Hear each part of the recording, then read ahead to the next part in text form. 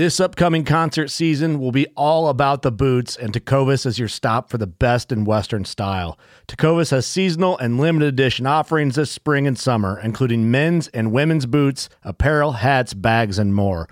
All Tecovas boots are made by hand in a time-honored tradition with timeless styles that are always on trend. And Tecovas has first wear comfort with little to no break-in period. It's hard to find this level of comfort paired with this level of style.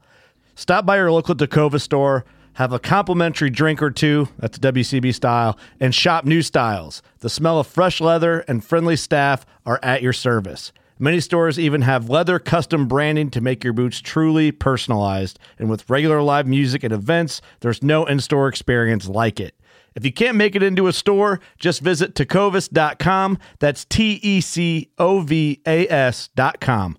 They offer free shipping on all boots, as well as free returns and exchanges, and ship right to your door. Go to tecovas.com and find your new favorite pair of boots today. Fishing like a local isn't just about catching fish. It's about connecting with the environment and the people who call it home. It's about hearing the stories and traditions that have been passed down for generations and sharing unforgettable moments with the people you meet along the way. Fishing like a local is having an experience that stays with you forever. And with Fishing Booker, you can experience it too, no matter where you are. Discover your next adventure on Fishing Booker.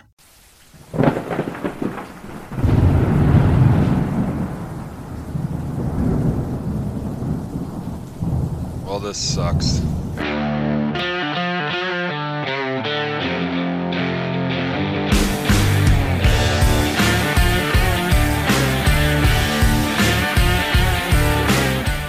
Okay, we got something pretty neat and unique here, and myself personally, I don't know if it's ever been done before, but I'm pretty excited to be part of it. I got my buddy John Stallone here on with me, and now if you guys aren't familiar with John, you can just back up a couple episodes and listen. He's been on the show, and he's one of the founding members of Howl for Wildlife, and all my listeners who listen to this show, they're more than familiar with Howl for Wildlife because we talk about them all the time. So, but John, maybe I'll just hand it over to you. You can quickly give a little explanation of what's going on and all that stuff. Yeah. So thanks for having me on, and thanks for being part of the program, we'll call it, right? Yeah. So it dawned on me a couple of weeks ago when I reached out to talk to you about this, that one of the main mission statements, I should say, behind Howl for Wildlife is this sense of unity that, we need to everybody needs to get involved, right? Regardless of what companies you represent, if you're a bow hunter or you're a rifle hunter or whatever. And, I thought, just let me reach out to all my friends in the podcasting industry here and see if we can't syndicate out the message, do a monthly rundown of the issues that we're facing. So basically what we're doing is like a review of the current issues or the current actions that we're working on with Howl for Wildlife, and through guys like yourself, we're going to syndicate it out on other podcasts and so on and so forth. So it's just a great collaboration. It speaks a lot to the whole unity thing and getting more of us to understand that, we can't be so egocentric with this stuff. We have to really start caring about what happens to each other, because we're all connected and we're all part of this big, grandiose and you guys being from Canada, it's a little less connected when it comes to like the money side of it. Mm-hmm. But on the grand scale of things, we in the United States, a lot of us hunt in Canada, mm-hmm. vice versa. And we're so close and so connected with so many things that it's so easy for something to happen there or happen here, and it sets precedence, you know, that kind of stuff. So it's important all the way around. Ouch, excuse me. To you know, to have this unity and a program like this where not just us is out there talking about it. We need everybody talking about it.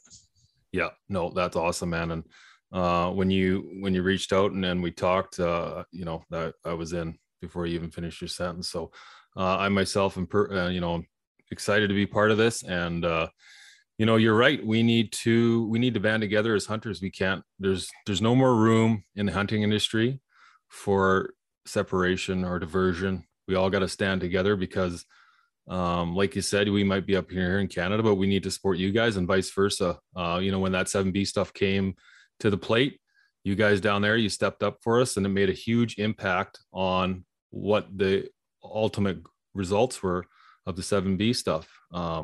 So, you know, my hat's off to you guys down there. And yeah, again, you know, I'm just super pumped to be part of this. And so basically what we're going to be doing, guys, for the listeners is we're going to be throwing these out here. I'm going to be calling these the Focus on Wildlife.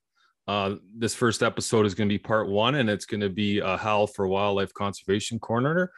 And for this first one, we got John and Travis Hall speaking. So it's a great episode. So I hope you guys enjoy this. And then moving forward, you know, we're going to do the same thing. Pete and we're going to do a quick intro. We're going to cover the topics. We're going to let you guys know how to get involved. And I expect you all, you know, to head over to Howl for Wildlife, click that button. I mean, how many members are with Howl for Wildlife now, John? Well, we have 45,000. Wow. Yeah, well, see, it's kind of, I can't call them all members. There's 45,000 users. Because now we have a membership. So we have a free membership. So we have 45,000 free members. Right. Total. But we just opened up the paid membership program, which is, it's pretty neat, actually. What we're doing is we're partnering with companies that have a digital platform. Right now, the one we just launched was with GoHunt. And so you as the user can come to Howl for Wildlife and purchase a GoHunt membership for the same price that you would purchase it at GoHunt.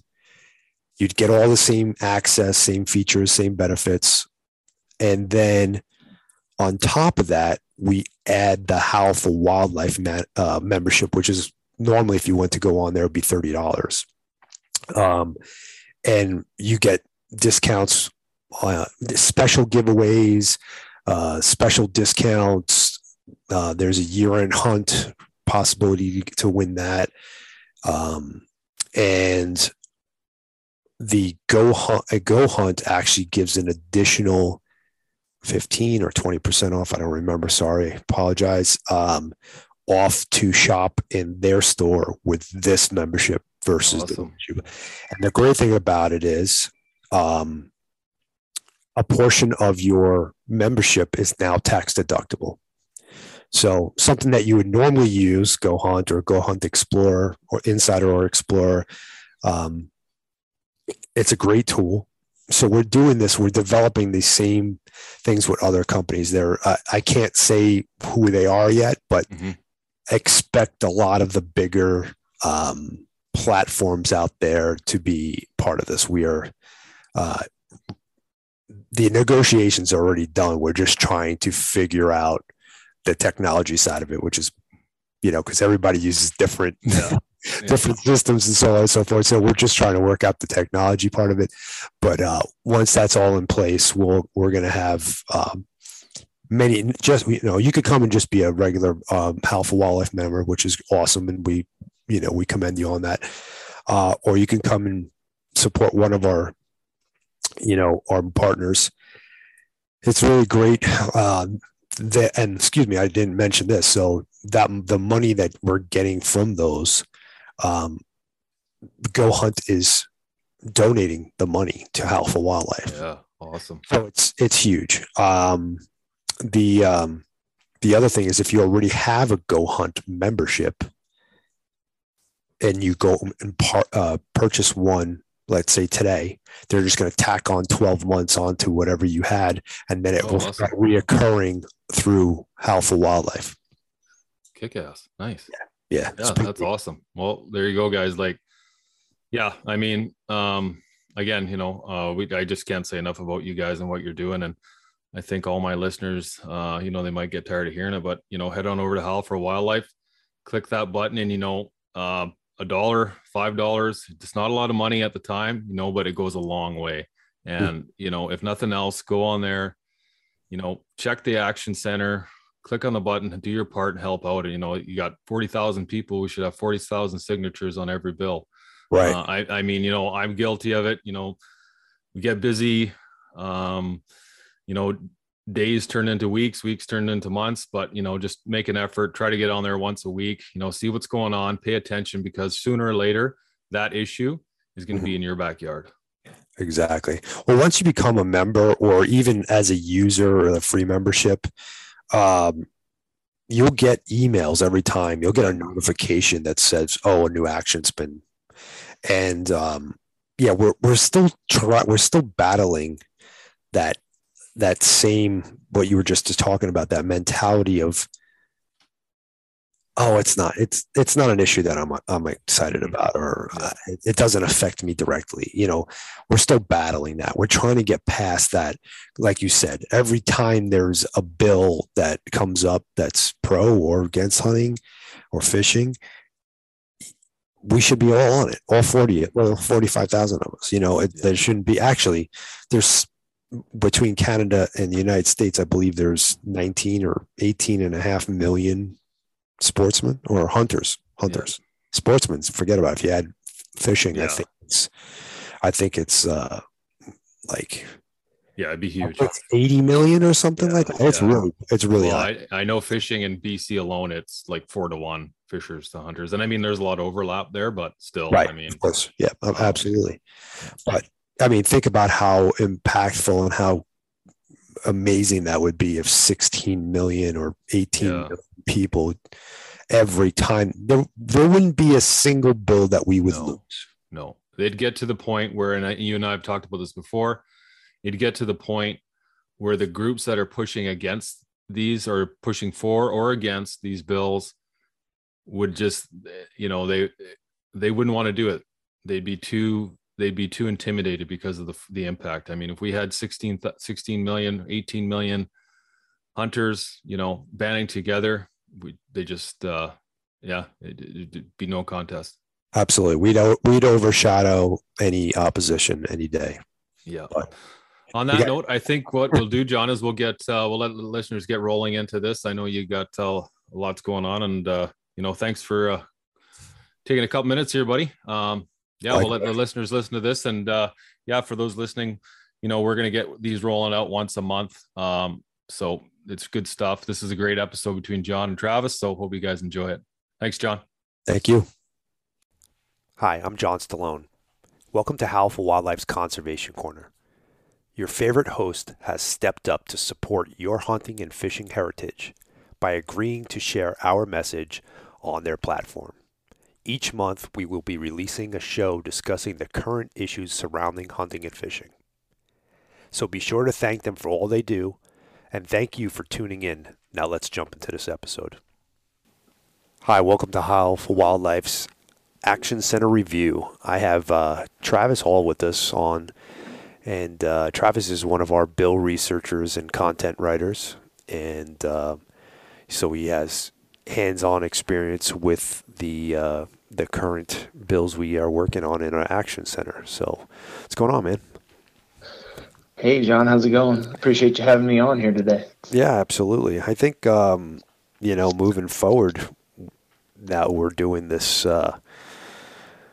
this Action Center review once. I think we're going to be doing it like once a month. And so we're going to probably have you on more often since you're directly involved with them. So awesome. Yeah, I'd love to be on whenever the need arises. Awesome. So I guess let's get a little quick rundown about you. so people know who we're talking with, and then we'll jump into some of these actions that we're working on. Awesome. Yeah. I'm a freelance writer, and I write primarily about hunting, fishing, conservation related content. Obviously I write for you guys in the Action Center quite a bit here lately, and do a lot of writing for Meat Eater as well. And I've had a few articles in Field and Stream here lately. So I do that. And then I also report for some local publications. I'm based out of Montana, Western Montana. So, I'm writing about hunting and conservation for a few local outlets as well here. So awesome. Yeah. So we got a bunch of stuff going on still, which is crazy. I didn't think this late in the season we would have this many things going on, but typically bill season's like January through April for the most part, and here we are mid-June. Yeah. So let's talk about this. The North Carolina bear one. We'll start off with that, and if you could give us an overview of that bill, and then we'll kind of dive into it a little bit. Yeah, so that bill, it was basically a response to an action by the North Carolina Wildlife Resources Commission, which is just the state agency that administers the wildlife there in North Carolina. But it's been several months now, but they have expanded, or they're attempting to expand their bear hunting opportunity in the western part of the state. Western North Carolina's mountainous terrain, quite a bit of public land, at least for Eastern standards. They've got about 1 million acres between the Pisgah and the Nantahala National Forest there. But the commission decided that because bear populations have been expanding, growing in North Carolina, they wanted to open up some opportunities in a few areas that had formerly been designated as sanctuaries. That was the terminology used in the 1970s when they kind of set this up. But these were areas that were off limits to bear hunting for a long time. But now, since numbers have rebounded so well, the Wildlife Commission decided to open up some limited opportunity hunting there, some like limited entry draw stuff. When they did that, they were challenged by a lot of animal rights groups in that area. They just met a lot of opposition. Local media kind of latched on to the controversy of it all, as they tend to do, and it got a little blown out of proportion, I would say. Yeah. But it passed either way within the commission, and the rule should have gone into effect. But then it got challenged in the legislature by these same animal rights group. They sent in quite a few letters, hundreds of letters, that caused the rule to go into a review process with the legislature. So then after that, a bill was introduced to kind of strike this rule down, but that's not a given yet. So they just have to, kind of keep an eye on that one. Right. And so I noticed that I had read some articles about it that were basically, it was a lot of people were misunderstanding what was going on, and that's why they were so up in arms about it. Like, I think the word sanctuary was throwing people off, is that we were going to go, hunt in these like fenced off, places and stuff like that. There was quite a bit of that I saw going around. Do you have the numbers of what the bear population was and what it's become in these areas? I don't have the numbers in front of me, but when I was reporting on this at the time, I talked to a bear biologist there, and she told me that, in the 1970s, they were dwindling. I mean, the black bear in North Carolina was all but gone from the area. And that's when they designated those sanctuaries. And like you said, that terminology is a little problematic now, because it makes people think of like a national park or somewhere that hunting should never be allowed. But when they designated them in the 70s, it was with the understanding that once these populations rebounded, there would be some hunting opportunity allowed. And that's where they're at now. And I don't have the exact numbers, but I've been told by bear biologists in the state that they're thriving. Bear numbers, particularly in the western part of the state. This was just designed to kind of address that and manage that population, because human bear conflict seems to be on the rise there, particularly near the Smoky Mountains. Yeah, I remember now. Don't quote me on the numbers, but from what I understood from what I was reading, it went from like 5,000 animals in like the 90s to like 30,000 today. Like it's crazy exploded. Yeah, that sounds about right. I mean, I wouldn't be surprised if that's pretty accurate. Yeah, I mean, like I said, don't quote us on this. Look it up, but I know it's pretty darn close to those numbers. Something very, large gap between when the last time they did a survey or whatever in the 90s to the last survey. 2020, I think it was maybe. Yeah. But yeah, and I mean what they're proposing to do here is pretty limited, really. I mean I think it's like 3 or 4 of these. They're now calling them designated bear management areas. The commission officially changed that terminology away from sanctuaries, but I think they're only opening 3 or 4 of them for some pretty limited lottery hunts. Right. So it's not, they already have a very long-standing culture of bear hunting with hounds there in North Carolina. So they do a good job of managing their populations. I think they're just trying to stay on top of it as it continues to grow. Right. So basically,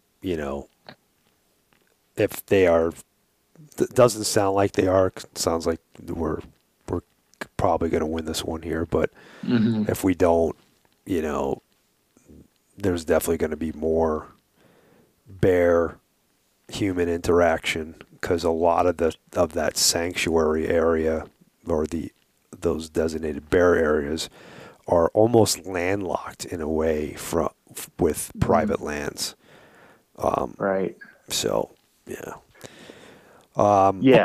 Yeah. That's the thing. I mean, there is some public land opportunity in North Carolina, but historically bear hunters have seen their access to places that they used to hunt on private land. They've seen that access dwindle just in the face of development and a growing human population there. Which is pretty much the case everywhere. Yeah. You can't escape that. God, yeah, it's so crazy. So let's talk about the next one here. It's that Utah's got something going on. I think that's the Houses Act, correct? Mm-hmm. Yeah. Yep. Yeah, that's Senator Mike Lee's Houses Act, which I guess was introduced to the Senate in April of this year. Okay. And if you could tell us what that's about. And yeah, basically that is a bill that he has put forth in the U.S. Senate that proposes to take some federally managed BLM land and free it up for purchase by state and local municipalities in Utah, where he's a senator in Utah. So it kind of focuses on Utah, but it wouldn't be exclusive to Utah. But it would basically make those lands affordable to the municipalities, which would then be required to sell that land to developers for specifically for housing development. So that's federally managed BLM land in across the West that would potentially become housing developments if this bill were to go through. Yeah. So, I know it sounds like it might be pretty obvious, but let's talk about how that affects us and maybe get into like the long-term implications of that for wildlife. Yeah. I mean, if the bill were to go through, it represents pretty significant risk to wildlife habitat, obviously, not just in Utah, but all over the Western U.S. These animals rely on public land for all kinds of things, from just their natural everyday forage to winter range. So once you start taking land out of public hands and putting housing developments on it, which this is what this bill proposes, then you obviously have that habitat loss that comes along with that kind of thing. And then there's a big loss of access for hunters and other outdoor recreators that have traditionally used this type of land. So it's kind of twofold between the habitat loss for our wildlife and our loss of traditional access to these lands. Yes. So, I mean, this is not just a Utah thing, right? So we could potentially, as hunters and sportsmen, are potentially lose thousands and thousands of acres that are open for us to hunt. Right. And yeah, I mean, I'm sorry, go ahead. With that, obviously comes the ramifications for the wildlife using that landscape, because we already know, especially like mule deer are very affected by defragmentation of their landscape. Right. They're not as adaptable as the whitetail or whatever that'll sleep underneath your back deck, because that's how they are. And right. Mule deer just don't do that. I mean, some of them do. Some of them kind of grown up that way, and you'll see that in like Estes Park area and stuff like that. But this is bad. This is a very, very, very bad bill. Like, if it goes through, I think this is definitely one that the troops need to rally behind. And I haven't really seen a lot of movement from us on it, to be honest with you. I know from Howell Wildlife specifically. I'll pull that up right now. Yeah, I was wondering how many signatures it has. Not a whole lot. Almost 2,300, which is when it's something this, egregious or, impactful, I guess is a better way to put it. Right. To hunters and wildlife directly, like I think we need to really get on this one here, guys. So, don't sit on your hocks. Yeah, it's an important thing to try to fight this. I mean, Mike Lee has a long-standing history throughout his tenure in the Senate of trying to transfer federally managed land out of federal hands kind of into the state, or in this case, local municipalities, where it can then be sold off to private interests. And once it's gone forever. Yeah. And it's access that's lost, and it's wildlife habitat, and both of those things are, already dwindling. So, do you know if BHA is working on that at all? Yeah, it sounds like that's like right in their wheelhouse of what their mission is.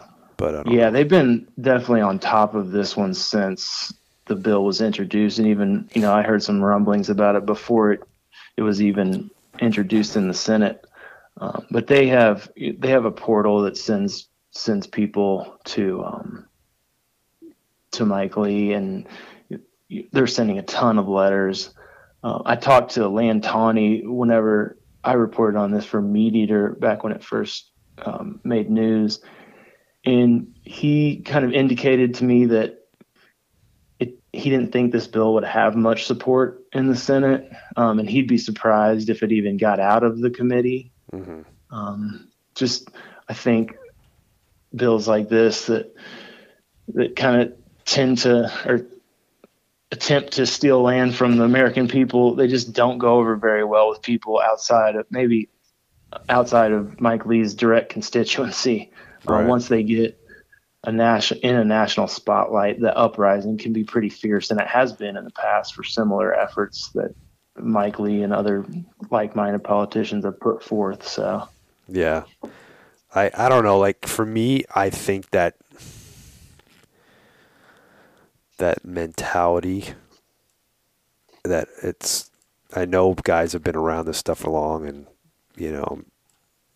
have seen it, but I think that mentality is dangerous to that sit back on your hocks and just, I don't think, or I don't, whatever, this is, too outlandish, especially nowadays. Like, I mean, look what's going on in this world. Like I think we got to be super heated and fired up about every little thing that comes up and just fight tooth and nail. Like, I agree. It's one of the things that drives me insane, like to see when I open up the Action Center and I see something like this and there's only 2,400 or 2,300 signatures or whatever. And I'm like, we have 40,000 plus members on Alpha Wildlife. Or members and users, I'm like, why don't we have 40,000 signatures? Right. We have 16 million hunters. Why don't we have 16 million signatures? Right. We shouldn't be losing anything. We should be working. Like, I mean, it is our goal to start working to get stuff that we've lost in the past back, you know, these lion hunting in California or something like that. We want to be able to work on that stuff. It shouldn't be that hard to just get on here and drop a signature. This is big stuff. Again, I know it seems like it might be easily, what's the word I'm looking for? Like brushed off or whatever, but it's like, I don't know. Like there's too much of this stuff going on right now. There's a lot of land issues going on. Matter of fact, we're going to get into this next one here. I want to talk about Jersey. What's going on over there? New Jersey. So there is a bill, and I believe it's in the New Jersey House. But it basically takes an existing buffer zone for people that are hunting with archery equipment, say. At the moment, you have to be 150 feet from a residential dwelling, I think. With your archery equipment, you cannot hunt inside that zone. But it's going to take that and extend it out to about 450 feet. And that's just one portion of it. The other, maybe even more egregious part of that bill is that it requires private landowners in the state of New Jersey to inform all adjacent property owners of their plans to hunt that property that they own. So you would have to send a letter to, or somehow inform your neighbors that you plan to deer hunt on your property, and then before you could go through with your hunting plans, you have to receive some sort of receipt from those neighbors, which is absolutely ridiculous. Yeah, it's crazy. I mean, I know this is not necessarily. I mean, it does affect public lands too, and I'll get into that in a minute. But to me, think about this. Let's say I'm a guy that owns, I don't know, 3 acres, which doesn't sound like a lot, especially us Western guys. 3 acres is nothing. But as you're talking to a guy that hunts a 5-acre lot, has hunted 1-acre lots for whitetail back east many, many times. Yeah. So if I own, let's say, a 2-acre parcel, my house is on it, and my neighbor, my neighbor to the right of me doesn't want me to hunt, Mm-hmm. then I can't hunt on my land, Right.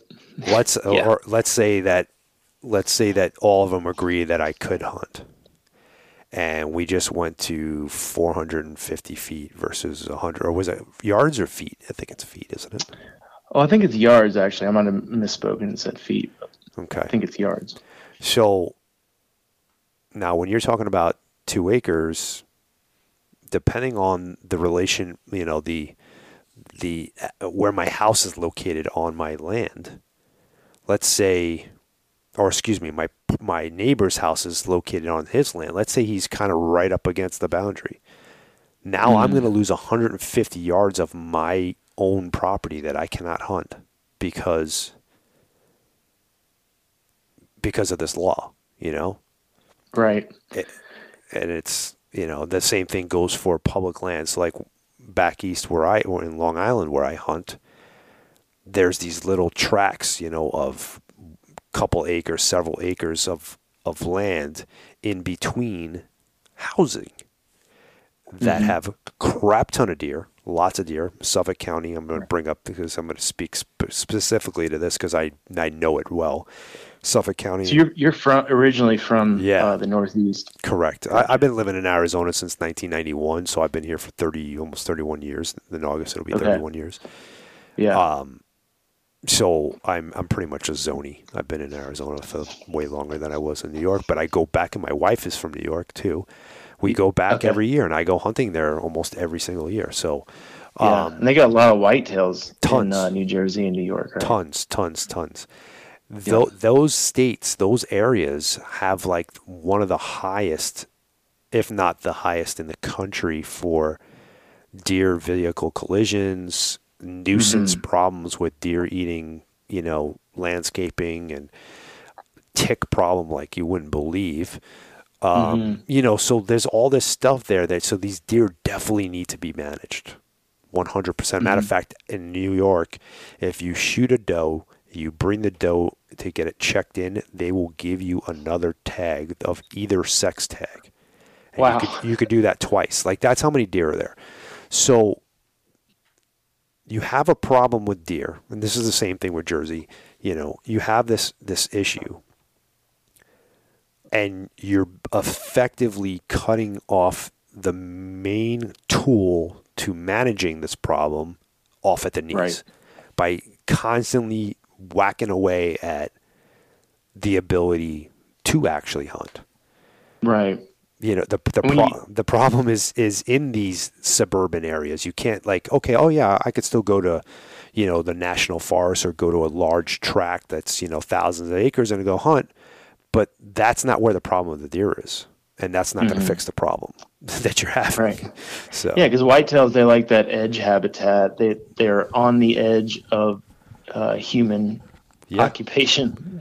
That's kind of where they congregate. So they're taking away that opportunity to manage those populations. Yeah, exactly. So, and now this is one of the things that I've been trying to get people to understand, going back to that little conversation we have, like, why don't we have 35,000 signatures, 40,000 signatures, is, you and me, we're out here in the West, you're in Montana, I'm here in Arizona. How does this affect us, right? And people don't realize that if you lose hunters because they can no longer hunt in their state, your voice gets smaller and smaller and smaller, and eventually that's going to trickle back to you. It's going to come in the way of legal precedents. It's going to come in the fact that there's less money being put in the pot. So we all contribute into the same pot. You can't think of it, you're not doing it as in a state level. You are at certain, tag sales or whatever, but when it comes to, Pittman Robertson and stuff like that, that is a large pot that the whole country puts into, and then it gets divvied up. Well, that pot keeps getting smaller. So people need to understand that we only exist because of that pot. Because without us, there would not be a mechanism to run conservation.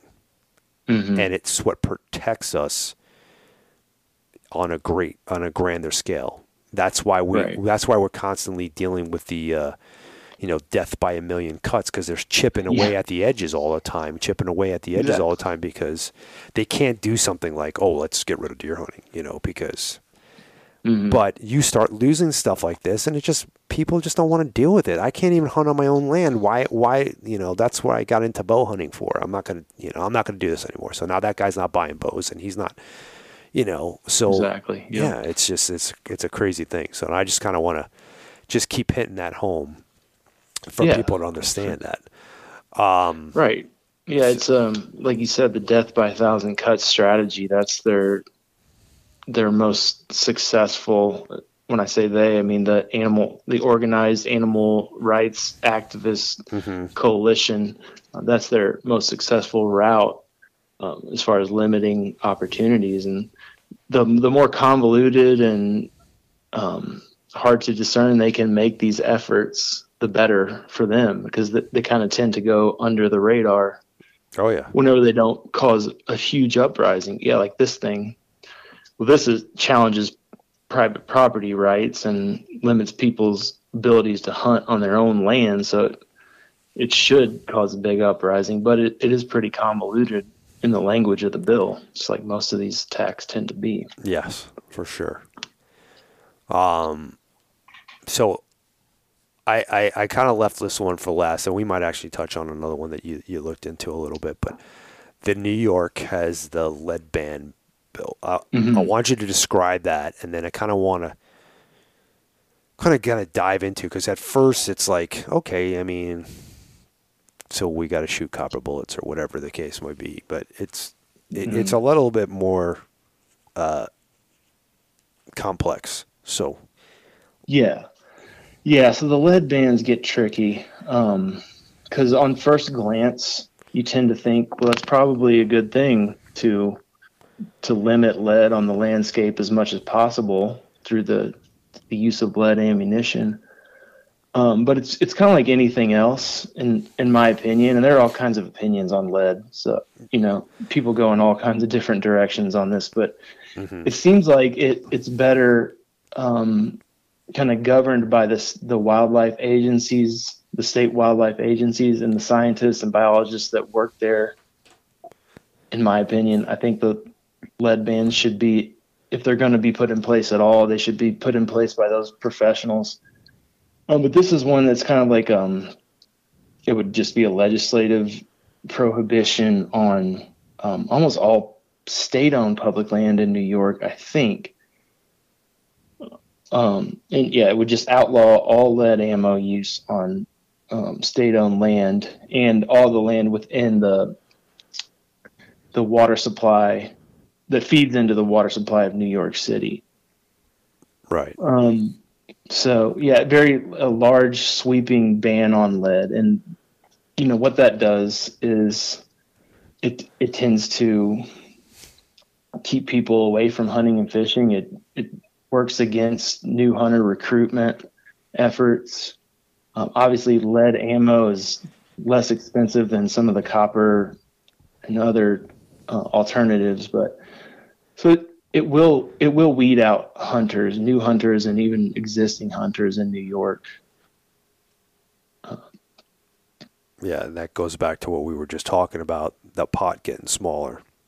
Right. The Pittman Robertson dollars will continue to dwindle in the face of something like this. Yeah. And I, for those of you who are interested in it or not, on my personal podcast on Days in the Wild, I did a We talked specifically about lead and lead poisoning, and I had a gentleman, Dr. Brosdale, on to talk about that, and it's pretty good. We're not going to get into that right now, but if you want to listen to that, there's a lot of research as to why and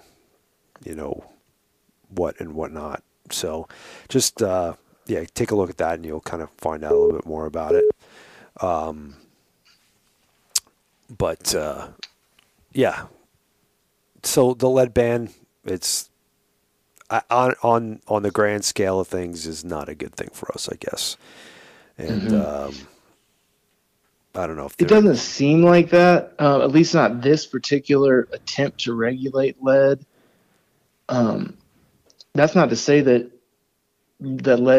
ammo shouldn't be regulated in certain circumstances, because there's a lot of good science that shows that, raptors such as condors and bald eagles that will ingest lead fragments from gut piles will ultimately die from that toxicity.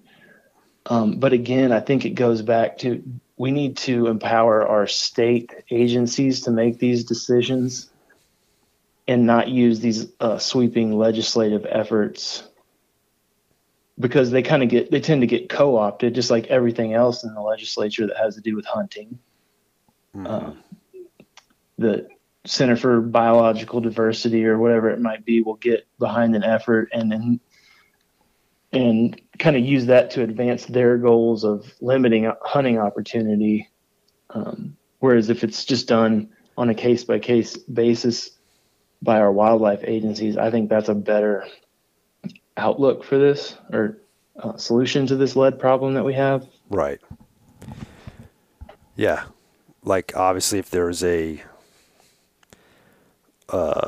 area that is specifically, I don't know, California condor or whatever, where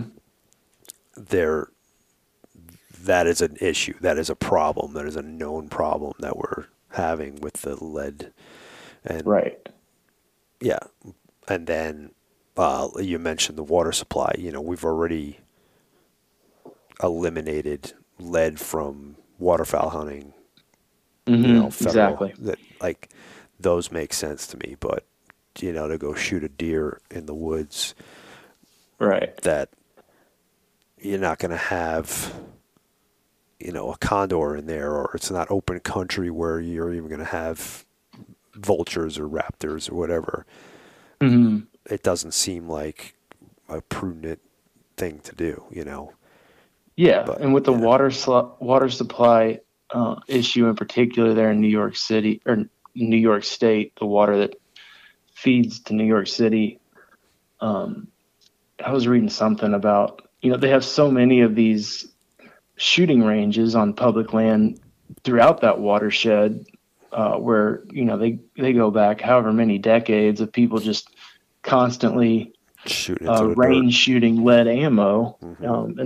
And that hasn't contaminated the water supply. So why do we have reason to believe that, further big game hunting in the Adirondacks, where people are hunting white-tailed deer with lead ammo, is going to be problematic? If it's not already proven from these shooting ranges that have existed for a long time. Right. Well, cool. I do want to close with this, just to bring it up. There's a bill in Washington.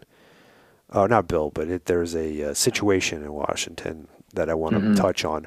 I'm actually going to be doing a podcast with Bart George, who is the lion guy. We'll call him the lion guy in Washington.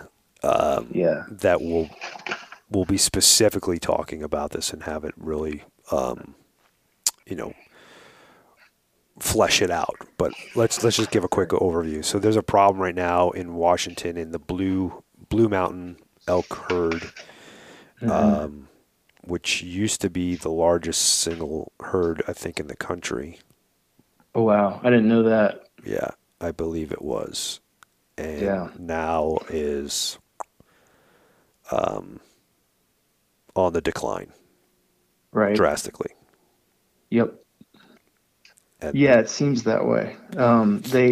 They have an ungulate herd there that they've been studying. The Washington Department of Fish and Wildlife has been studying pretty heavily over the last year, monitoring calf growth rate, I think. So they collared a whole bunch of calves and elk calves in that herd, and found that their predation rates are just kind of through the roof. Something crazy like, I don't know, 80% or more of these calves had succumbed to some form of predation, and a pretty huge number. Portion of that was attributed to mountain lion predation. yeah, I got the exact numbers here. I think I just pulled it up. So, there is. Hold on a second here. Oh, I thought I had it right in front of me. I'm sorry, guys. Trying to find out how many they collared. I think they collared 125 animals. Yep. And 92 of them or something like that was, I don't have the numbers exactly, but I want to say 92 of them were killed by predation. Or I'm sorry, there was only 9 alive or something like that. Yeah, I think that's what I'm seeing. Yeah, 9 of them survived. 9 of them survived. Okay, went, and 77 of those deaths were directly related to mountain lions. Okay, yeah, I think what I have is 77 were as a result of some form of predation, but 55 deaths were attributed directly to cougars. Okay, yep, you're right. That's exactly it. Sorry, guys, we should have had our numbers. I wasn't prepared to talk about this one, but I know I wanted to touch on it real quick. Yeah, and the rest were black bears, wolves, and even determined that 1 or 2 of them were killed by bobcats too, right? Mm-hmm. Yeah, I think so. Yeah. So they got a big predator problem there, and right now there's a proposition to add an additional lion tag, and so there's some people out there that think, well, that's just not going to do anything because we don't even meet the quota. But if you look at it from the standpoint that this is one of the things that we need to check, the box that we need to check, it's not going to hurt anything to be able to get another lion tag there. It's not going to hurt anyone. Heck, it might even help by putting some more money out there. Okay. Mm-hmm. Exactly.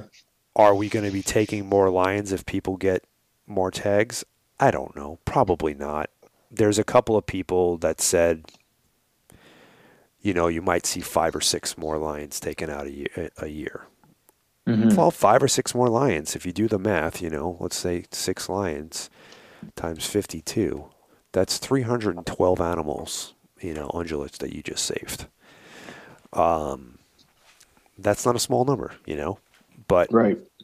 But the whole premise behind it is you need to have more tags there. And let's say we put the more tags there and the, in 2 years you relook at it and say, hey, well, listen, we still haven't met this objective. Mm-hmm. Now let's go to the next step. Let's allow hound hunting again, or let's allow, because you can't hound hunt there. Right. Yeah, it's been outlawed since the 90s, I think. Yeah, they followed suit with California. So, but it's like you can't make changes or you can't hope that everything's going to change in one shot. But if you do this, now you have something to point to. You're like, look, we even increased the line take. We're still not getting there. What can we do? What tool can we use? We know this is effective. Let's do that. Right. So you have to have those steps to point to, and I don't think people are understanding that. A lot of people with up in arms about it, saying, "Oh, this is just like a shell game. It's just going to make people feel like we're doing something and we're not doing anything with it," and yada yada yada. So, from my perspective, and Hal's perspective, this is just a necessary thing that we need to do to go to the next step. Right. So we're supporting it. It seems like there in Washington, people are going to have to play the long game, because that commission has some new appointees that, some people don't think are really soundly rooted in the North American model of wildlife conservation. So people are going to have to be willing to, like you said, just engage in this step. This is one step in the process. It's not going to be a viable solution for the predator problem that they have there. No. But it's participation, and it's an opportunity to engage and voice your opinion, I guess, if nothing else. Exactly. Well, awesome, man. I want to thank you for coming on and going through these with us. And we'll definitely we'll get you back on here and probably next month, and we'll talk about a few other ones.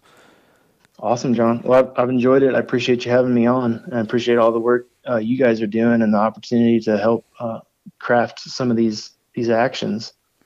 No problem at all. Then thank you for your help on them. We need it. Yeah, absolutely. I'm glad to help. All right. Have a good one. All right. Have a good one. Bye-bye.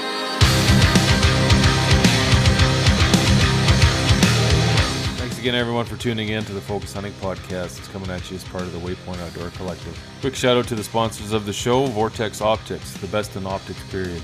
Backroads Maps books, never get lost with Backroads Maps. AKU boots, you owe it to your feet. Scree hunting gear. Now, if you guys check the show notes, you're going to find some promo codes. Use them, save a bit. Love you guys. Talk to you soon.